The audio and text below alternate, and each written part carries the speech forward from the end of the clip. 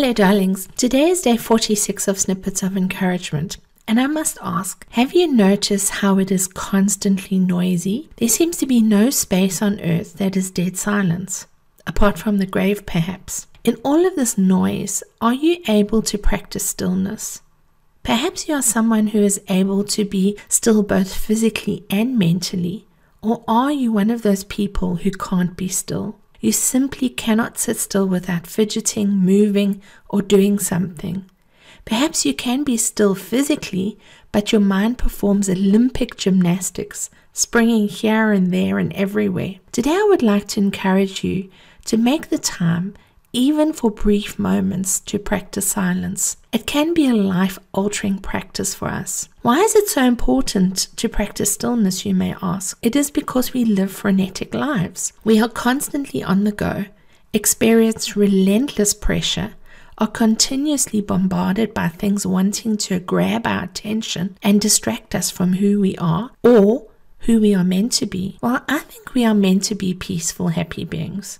This is not the reality for most of us, and many times circumstances come and steal our peace or happiness, or we allow them to be taken from us. This is why the practice of stillness is so critical to our overall well-being. A.N. Gardner said, "Being still does not mean don't move. It means move in peace."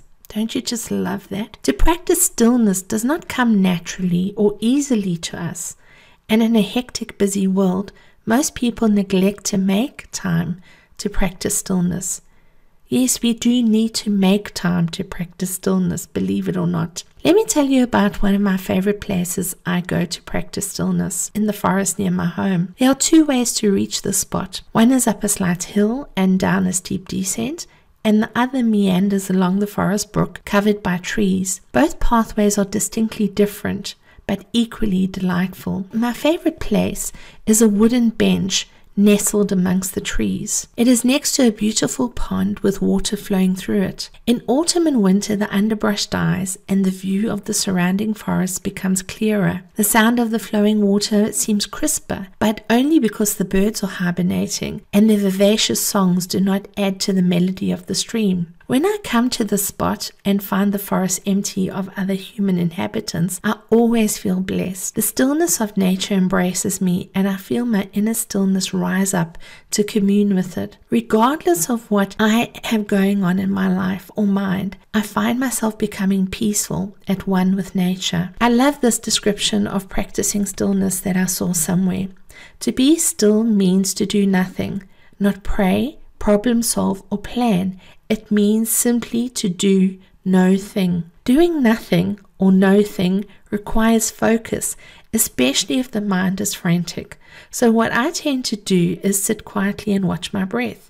Close my eyes and watch my breath coming and going. Sometimes I say a simple mantra while becoming focused, such as breathe in, breathe out. It enables me to come to a place of quietness and peacefulness.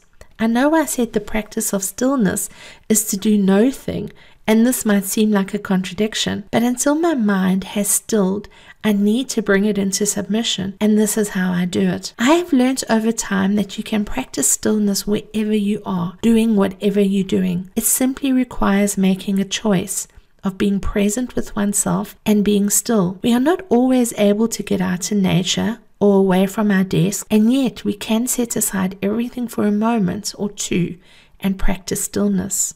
How about giving it a go today? I'm sure you will be blessed if you do. You've been listening to Snippets of Encouragement with Angie Barnard. If you've enjoyed this snippet, share it with a friend. But more importantly, now that you've received, get out there and encourage somebody else. Have a wonderful day.